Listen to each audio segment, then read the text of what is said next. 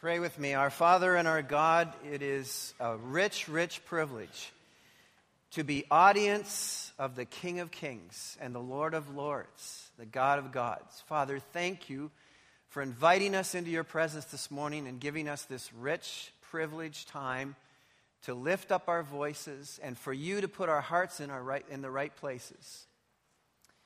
To put aside the distractions, the frustrations, the disappointments of this past week and spend time focusing at the foot of the throne of the King of Kings.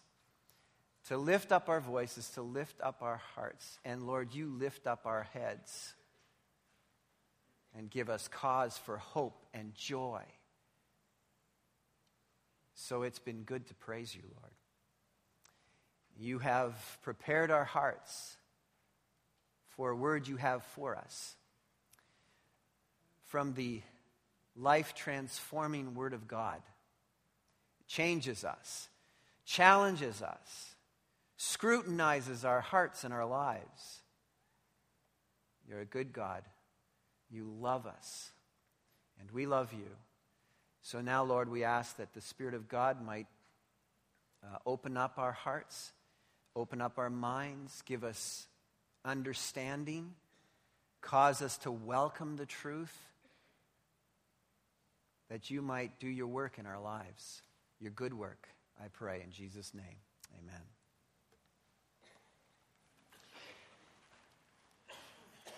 You don't have to dig very deeply into the book of James to realize that James is fed up with phonies.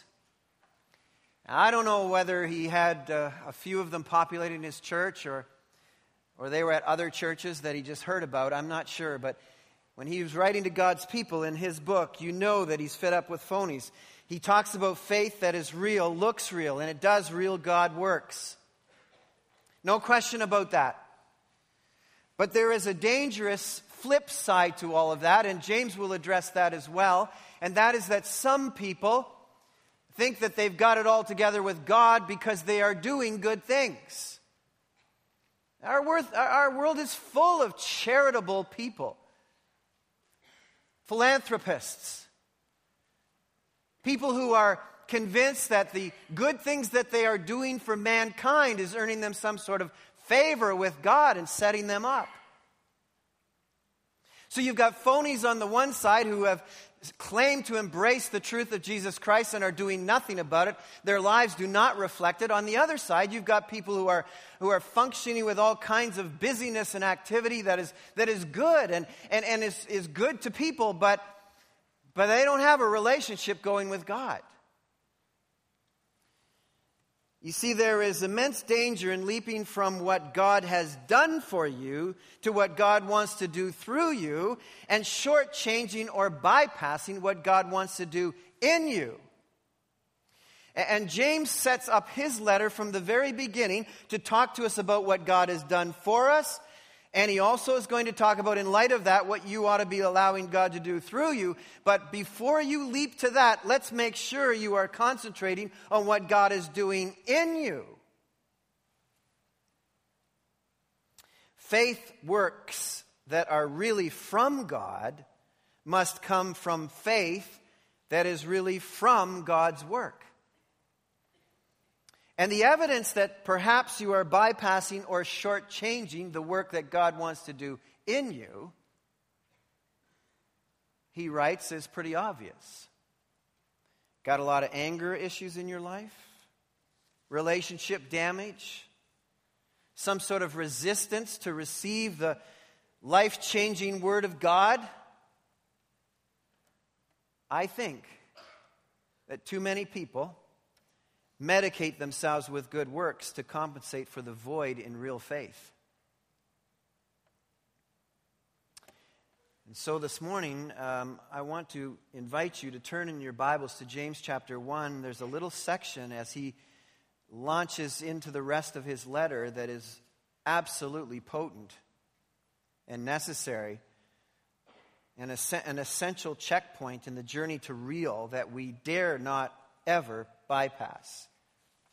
Now, let's not forget the context, because we've begun this a week or two ago. that the context is trials and tests and trauma and struggles and wisdom living and authenticity and all of that. And in the reality of all of those things, the question that James surfaces here is, how are you handling the truth? And that's a significantly important question, because how you are handling the truth determines your eternal destiny. There is a linkage between what we've spoken about the last couple of weeks and as we flow into this next section. You see, in verse 18 of James chapter 1, he makes the point that God chose to give us birth through the word of truth, that we might be a kind of first fruits of all he's created. Don't miss that. God has chosen, by the way, if we were to literally or pedantically translate it, it would say, of his will he gave us birth. Entirely of God. He chose to do this, but through the word of truth. How important is God's word? It is how you are saved. How Christianity came into your life, and how you became the highest priority and primacy position to the living God over all of his creation. Imagine being called first fruits. That's the best. That's what God is calling you. You are the first fruits of all creation. You are at the top. He chose to do this through the word of God. You were formerly spiritually dead, and he turned you spiritually alive by your willing responsiveness through the prompting and work of the Spirit of God to receive the word of truth, the gospel of Jesus Christ, to believe it and so be saved. We know it's the work of God. God chose to give us birth because we were formerly dead. And the dead are not hungry. They can't eat. That's why the prophet Isaiah in Isaiah 55:1, in describing how we ought to respond to God's word, says this: "Come, all you who are thirsty, come to the waters. And you who have no money, come, buy, eat." That's why a core essential at Calvary Baptist Church is we take God's word seriously. That's not just a catchy phrase or what's, we're a church. We better put that in. We better expect to put that in. No, we actually believe that's an essential core. It is a core truth of salvation. And so James is describing that if you have embraced, if you've received, if you responded to the truth, and you have become a follower of Jesus Christ, you are now granted that new birth, you become a first fruit. He is now answering the question, how can I grow in this kind of first fruits type person behavior? And if I were to reword a type of first fruits person, I would call them a God responsively fresh person. God moves in your life and you respond. God talks to you, you respond. That you are a God responsively fresh person. And James is going to tell us in the next number of verses how that comes about in your life.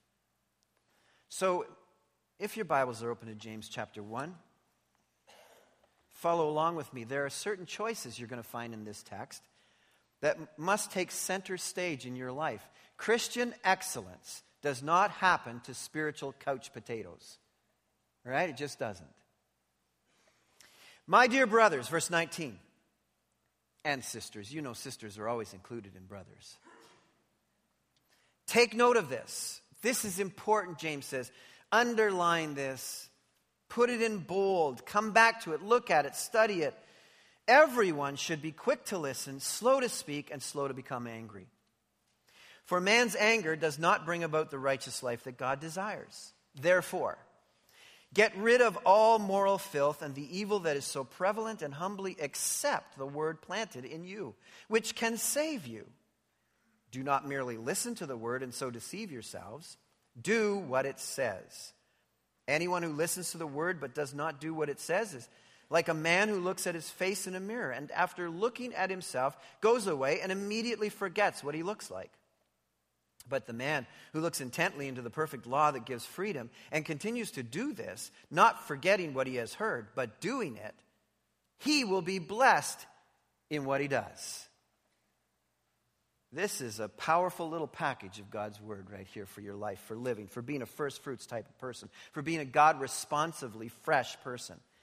And the first core central choice that you've got to make in your life is to pounce all over listening, and you'll have a chance at living right. Pounce all over listening, you'll have a chance at living right. You've got to upsize your listening skills and downsize your speaking skills, and you've got to go really slow with the boil thing.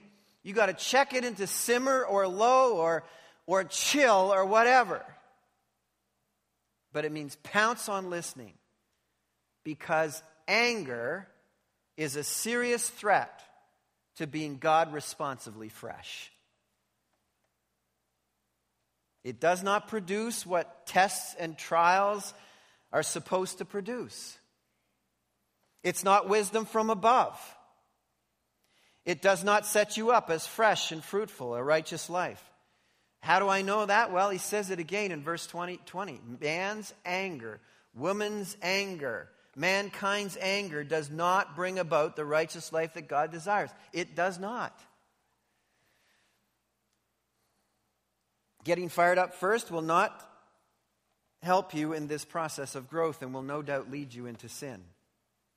Anger builds up barriers between you and God and you and your brothers and sisters. There's too much ripping into people, too much reporting on people, too much blowing up all over people, too much gossiping about people.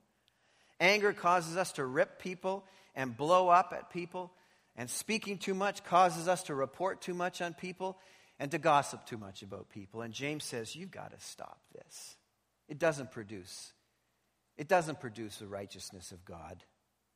If you linger over listening and ponder long before speaking, you will seriously minimize the tendency to anger. Now, one of the commentators suggests there are two really important questions that you should ask yourself before you share things about people.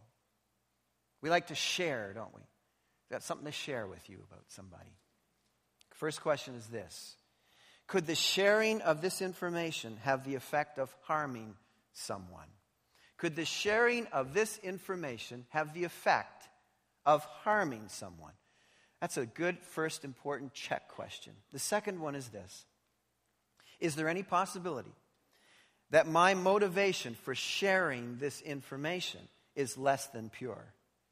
Is there any possibility that my motivation for sharing this tidbit of information is less than pure? James says, listen, listen, listen.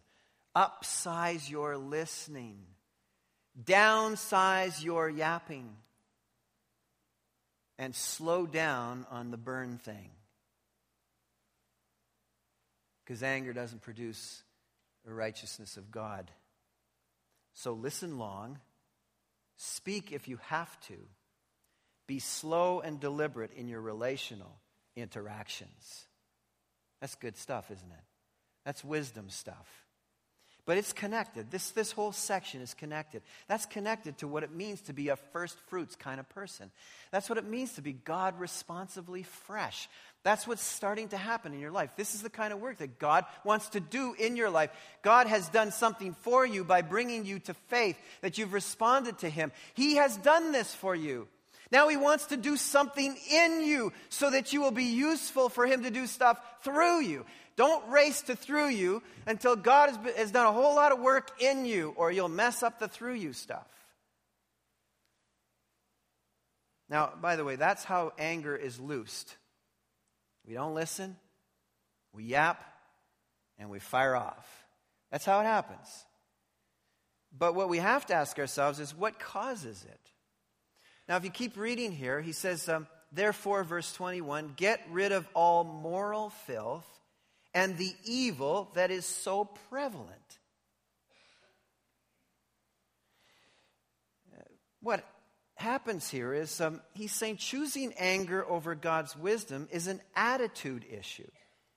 Remember what he said right from the get-go? Consider it all joy when tests and trials come into your way, when trauma and tragedy and struggles and challenges. Consider it all joy? That's an attitude thing. Now, the flip side of that is I get mad. James says, don't get mad, get glad. But most of you are getting mad. And he says, this is an attitude problem. So the second thing he's saying is you've got to shed the tude in favor of teachability. You've got to lose that thing. Something is feeding this attitude that's fending off God's wisdom in your life. And basically, James articulates it and he says, you're hoarding moral garbage. Furthermore, you're ignoring a tumor that is growing in your life that's obvious to all. Like it's like hanging out there. The moral filth and the evil that is so prevalent, like it's just it's consuming your life. Now you don't want to be like that. It's not your intention. You don't get up every morning and say, "Boy, I hope I can practice moral filth today and the evil that is so prevalent. I really set my sights on that today." That's not. Here's what he's saying. This prevalence thing. For most of you, you're going out in that world, office, marketplace, retail, the school, policing, wherever you guys are, wherever you people are, you're going out into a world that is no friend of Jesus for the most part.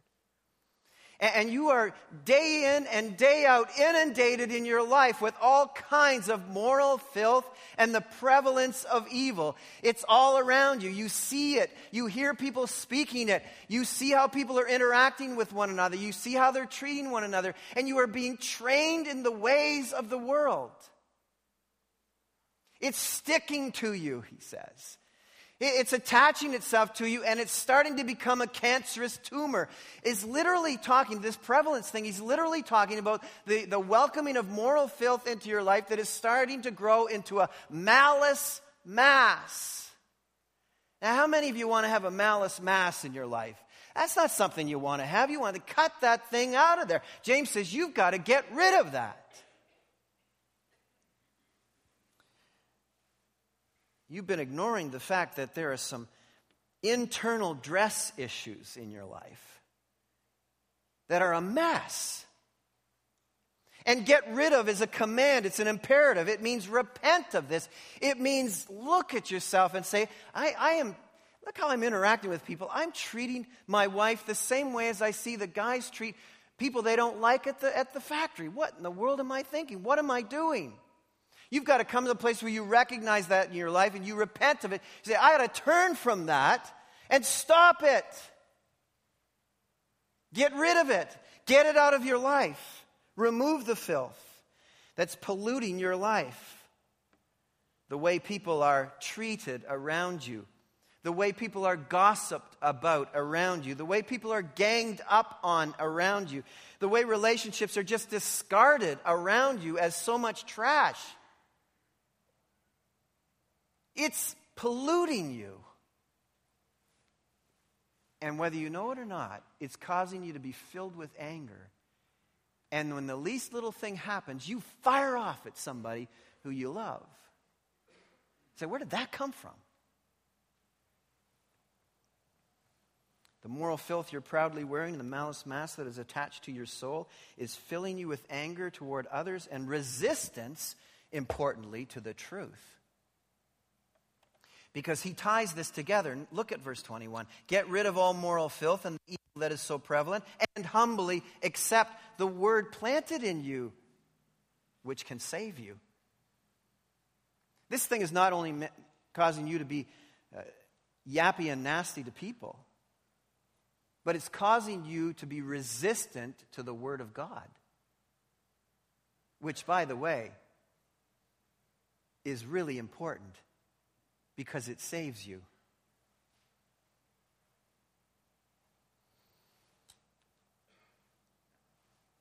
sin, though it destroys, propagates in your life. So thirdly, he's suggesting that you ought to be letting the Lord speak into your life instead of you. His words save you. So look at this text a little bit closer. There's something pretty important here for us to understand. Humbly accept the word planted in you, which can save you. I don't know if you have spent any time thinking about the mechanism of your salvation, but in truth, what happened to us when God chose to give us new birth, He gave us a life-giving transplant. Planted the Word of God in our lives, which enabled us to come alive. A life-giving transplant, something we were formerly deficient of. We were dead in our trespasses and sins, and He transplanted a life-giving power source, the Word of God, into our lives. Now, by the way, James is not the only one to talk about this kind of language. In fact, if you turn over just a couple of pages in your Bible, in 1 Peter, for instance, 1 Peter chapter 1, verse 23, he uses the same descriptions. 1 Peter 1:23, for you have been born again, not of perishable seed, but of imperishable, a planting through the living and enduring Word of God. If you turn over a couple of more pages in your Bible, you'll come to the first epistle of John, 1 John chapter 3. And in verse 9, same language. No one who is born of God will continue to sin because God's seed, planting, remains in him. He cannot go on sinning because he has been born of God. You've been given a life-transforming, life-giving transplant. If you accept it, if you receive it, it is necessary to save you. You can't get out of the gate. You can't do step one in Christianity unless you receive, welcome the truth of the gospel of Jesus Christ. And there will be a transaction that takes place if you welcome it, if you receive it. A transaction that you need because you are dead spiritually. A transaction, a transplant that will bring you to life.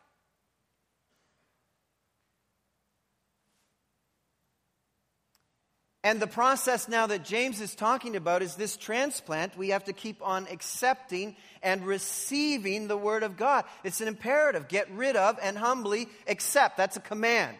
Receive. The word is actually welcome the word of truth, the Word of God. Because when you receive that transplant, you are able to dial into the frequency of God.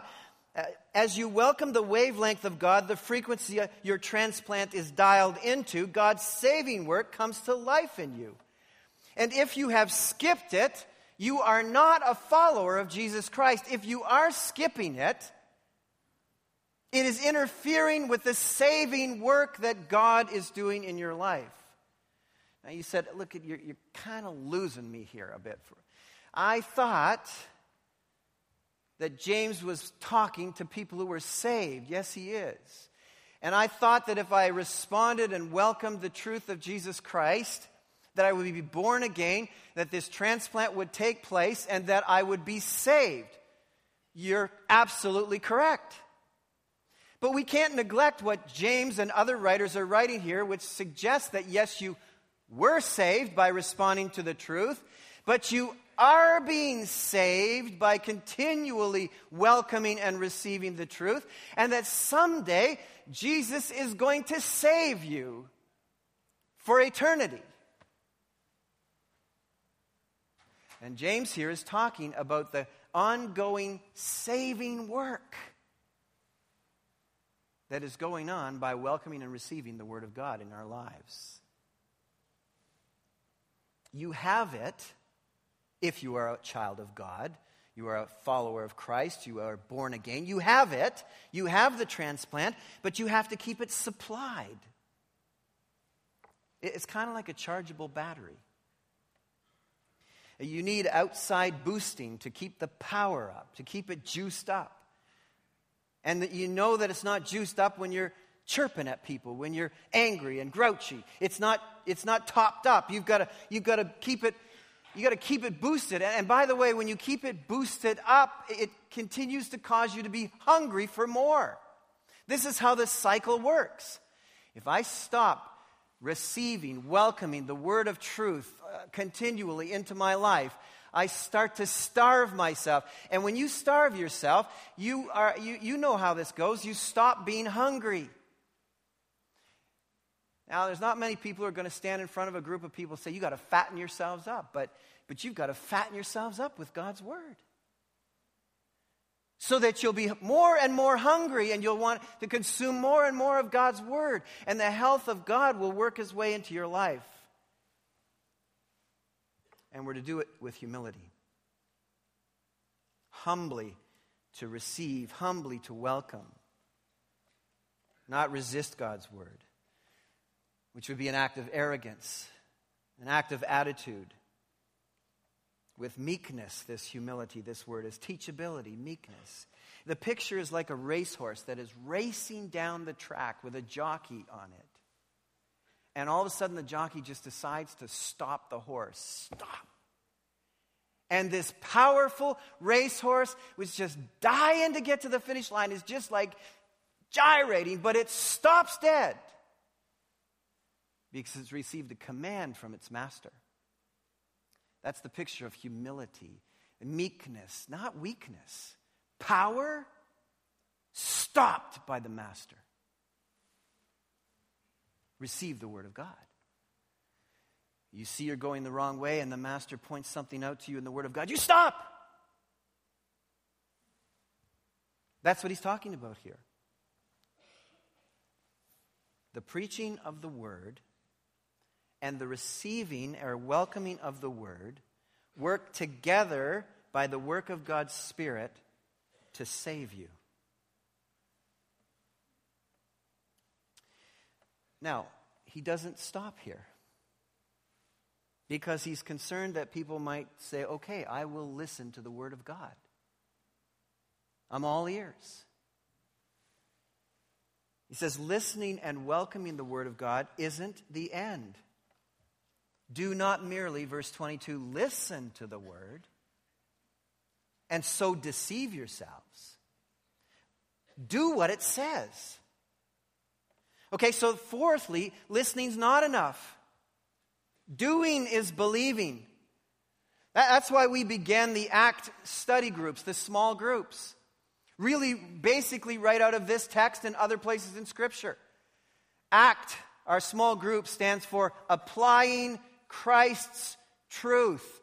We want to make sure that nobody in the church just comes on Sunday morning, sits in a pew and just listens to the Word of God and walks out and says, well, that was an interesting sermon, but doesn't do the Word of God. And so there is a requirement to apply the Word of God. The Word saves us. The Word is saving us when we are doing what the Word says.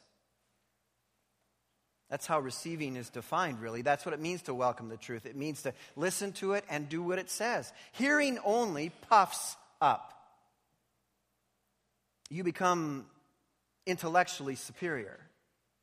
You know everything there is to know about the Bible. You become a Bible head. But you're just puffed up. Or, perhaps worse, it makes you accountable for negligence. You know what you're supposed to do, but you don't do it. That's negligence. And the reason that he tells us that we must do the Word of God is because our memories about ourselves and our self-concept is self-deceiving. He says the Word of God is kind of like a mirror. You know, in the whole Word of God thing, we say, well, okay, I'll look at it. You know, somebody shoves a Bible in front of you. Okay, fine, I'll look at it. Oh, okay, fine, I'll go and hear a sermon. I'll listen to it. And so we listen to it, and it points out something in our lives that is really challenging and that we're not doing and we need to do. And we say, I'm not going to do that. I'm not going that far.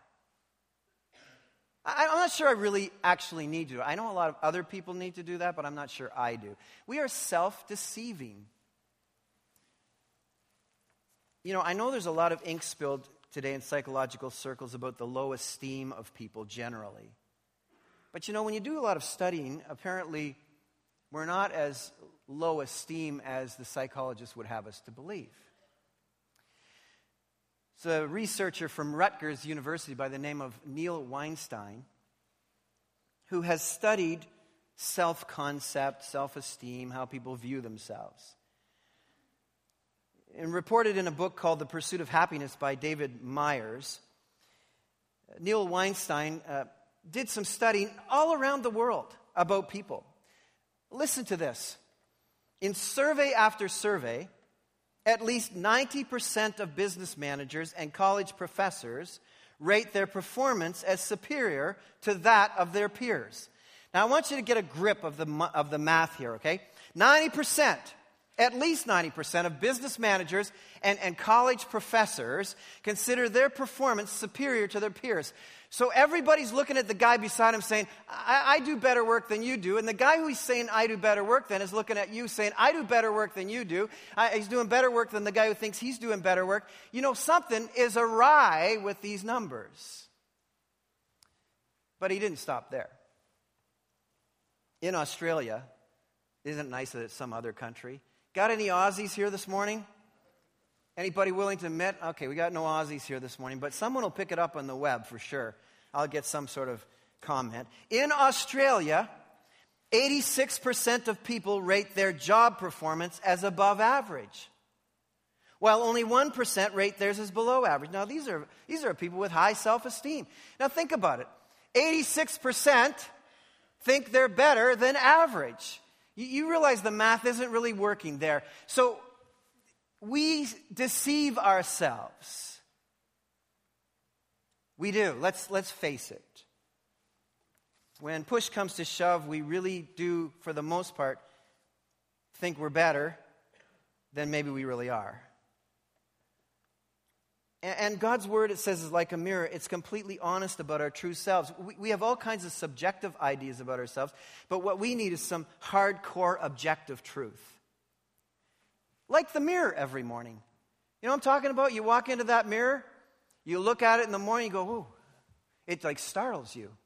At least that's how I'm encountering the mirror on any morning. It startles me. And I think, I looked so good last night. And I forgot that in the morning, what I really looked like. And so that is with God's word. You're wandering around life thinking, I'm looking pretty good. And you forgot how rotten you really were yesterday. Or you get those, a couple of weeks ago I was in a hotel and they had one of those super mirrors, those things? They're those round things. I think the ladies know what they are. They probably use them a lot, but I hadn't really done much work with one of these things. So I was there and I pulled the thing out from the mirror and this big round thing and I stuck it right in front of my face and I was like, whoa! I mean, that baby shows every wrinkle, every pore. You are like, when you start staring at that thing intently, you're saying, man, I got some serious work to do. I need a serious facial as fast as I can get one. I bumped into a friend that I hadn't seen for like 20 years. And this person was slightly younger than me. And I thought, I looked at them and I thought, man, are you ever old? And then it dawned on me as I walked away, they were probably thinking that about me. Because we forget about, just days go on, one after the other. We forget what we're like. And James says, you can't live like that. You've got to go back to the Word. You can't be 20 years away from the Word of God. You're going to look at that thing and say, man, am I ever looking horrible? You've got to work yourself every day. God's Word's like a mirror. You've got to be completely honest. Mirror work must be done right away while you're still gazing, or it won't be done right at all. You know that. You look, you say, man, I'm not looking great. You walk away and think, you know what? I think I'm looking okay. You've got to do something right then when you're looking at the Word of God. Doing God's Word must come before doing God's work. Because we're so quick to say, hey, my misfortune, it's always somebody else's fault. My anger, hey, come on, it's always justified. Mine is. My anger is always justified, and it's righteous indignation, Lynn. It's always righteous indignation. A relationship's always damaged by the other person. We pick a fight so that we can justify our choices and our excuses.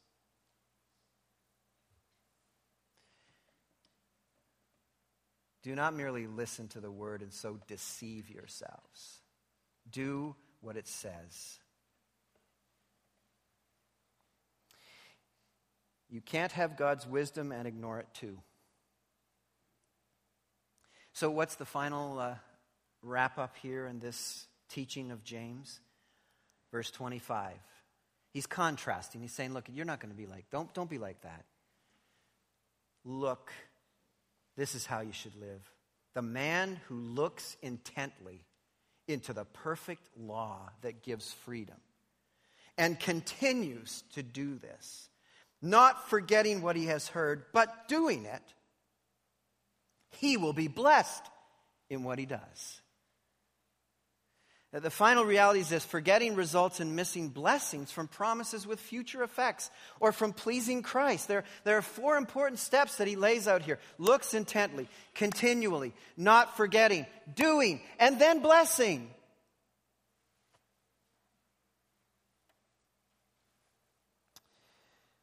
Keep in mind, he's talking about how the Word of God shapes your life, changes your life, saves you. Particularly in the context of the everyday grind of life with the challenges and struggles and tests and trials.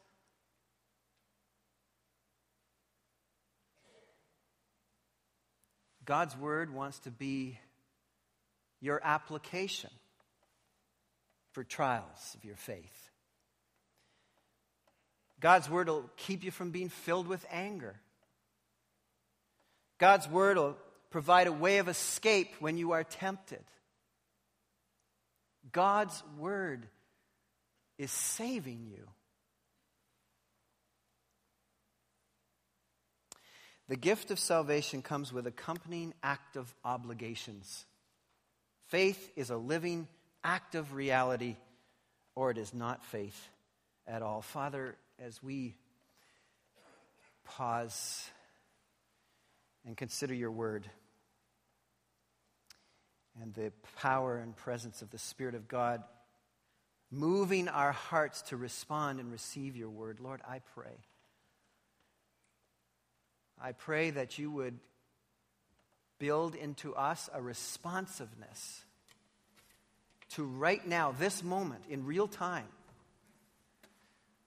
to resolve to get rid of moral filth, the stuff that's sticking to us and attaching to us because of the polluted environments we live in, and shed that garment, take it off, move it away, and willingly respond to the Word of God that can change us. Looking intently into it, continually, not forgetting what we really are, and acting upon it for blessing. I pray in Jesus' name.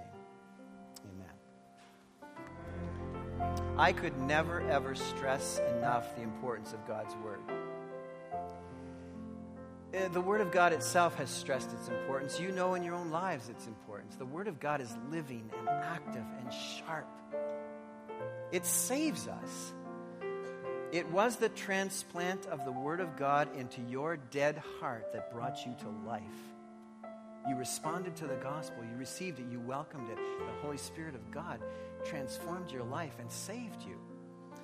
The Word of God continues its work in your life to save you, to grow you, to take that transplant, that seed, and grow it into maturity, that you are a Christ-like follower of Christ, a type of first fruits kind of person. God responsively fresh. Usable by God to go and do amazing things that He wants to do through you. Now, I don't want to presume that everyone here is even out of the gate. Maybe today that was like an eye-opener for you. That was a heart-opener. I've never welcomed the Word of God into my heart. Maybe that's your lingo here this morning. I've never received the Word of God. I've never welcomed the gospel of Jesus Christ, the truth of God's Word, that Jesus died for your sins, was buried, and rose again. You can right this morning respond to the Spirit of God who's tugging at your heart and asking you to open it and allow the life transplant to take place, that transaction right now where you are. You can begin the journey of having God's Word come alive in your life and continue to save you and transform you into the image of Christ. And someday to take you to be with Him for all of eternity, to save you to the uttermost. Maybe others of you have said, yeah, I've been short-circuiting the work of God in my life. I welcomed the Word of God at the first with freshness and enthusiasm and excitement and came to know God. And something has just calmed down in my life, slowed down and died in my life. And I'm really not paying attention to the Word of God. Listen, this is what James is talking about. You got issues. You know you do. You're filled with anger. You're having trouble with relationships. You don't have any hunger for the Word of God at all. You know that's going on in your life. Today, you've got to make a change. You've got to make a choice to repent. This is a Spirit of God work in your life. Get rid of it. Decide today. Get rid of it.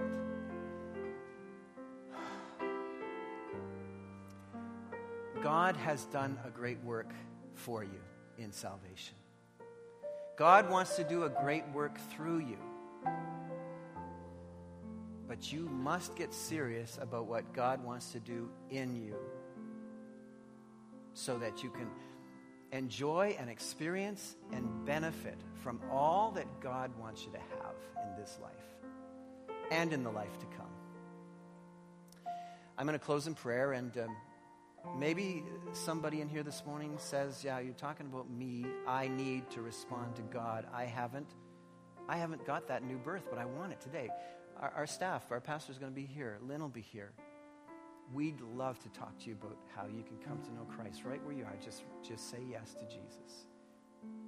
Maybe you want to be prayed for because you've kind of come to a stop in your life and you're just not moving forward. You want to get rid of stuff and you want to welcome the Word of God. We'll come. We'll pray with you.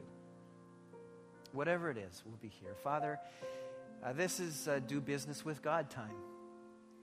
This is not listening to the Word of God. This is doing the Word of God. And I pray, Father, that you would move in the hearts of people here this morning in a powerful way, a Holy Spirit way. We weren't reviewing a novel today. We didn't take out a storybook. We were talking about the living, powerful, life-transforming Word of God, able to change people's lives, to take them from abject spiritual poverty and give them riches, abundant, every spiritual gift in Christ. This is what we're praying about today, Lord. So be pleased to work among us. We exalt your name. We lift you up. We love you. Come and do your work in our lives, I pray. In Jesus' name, amen.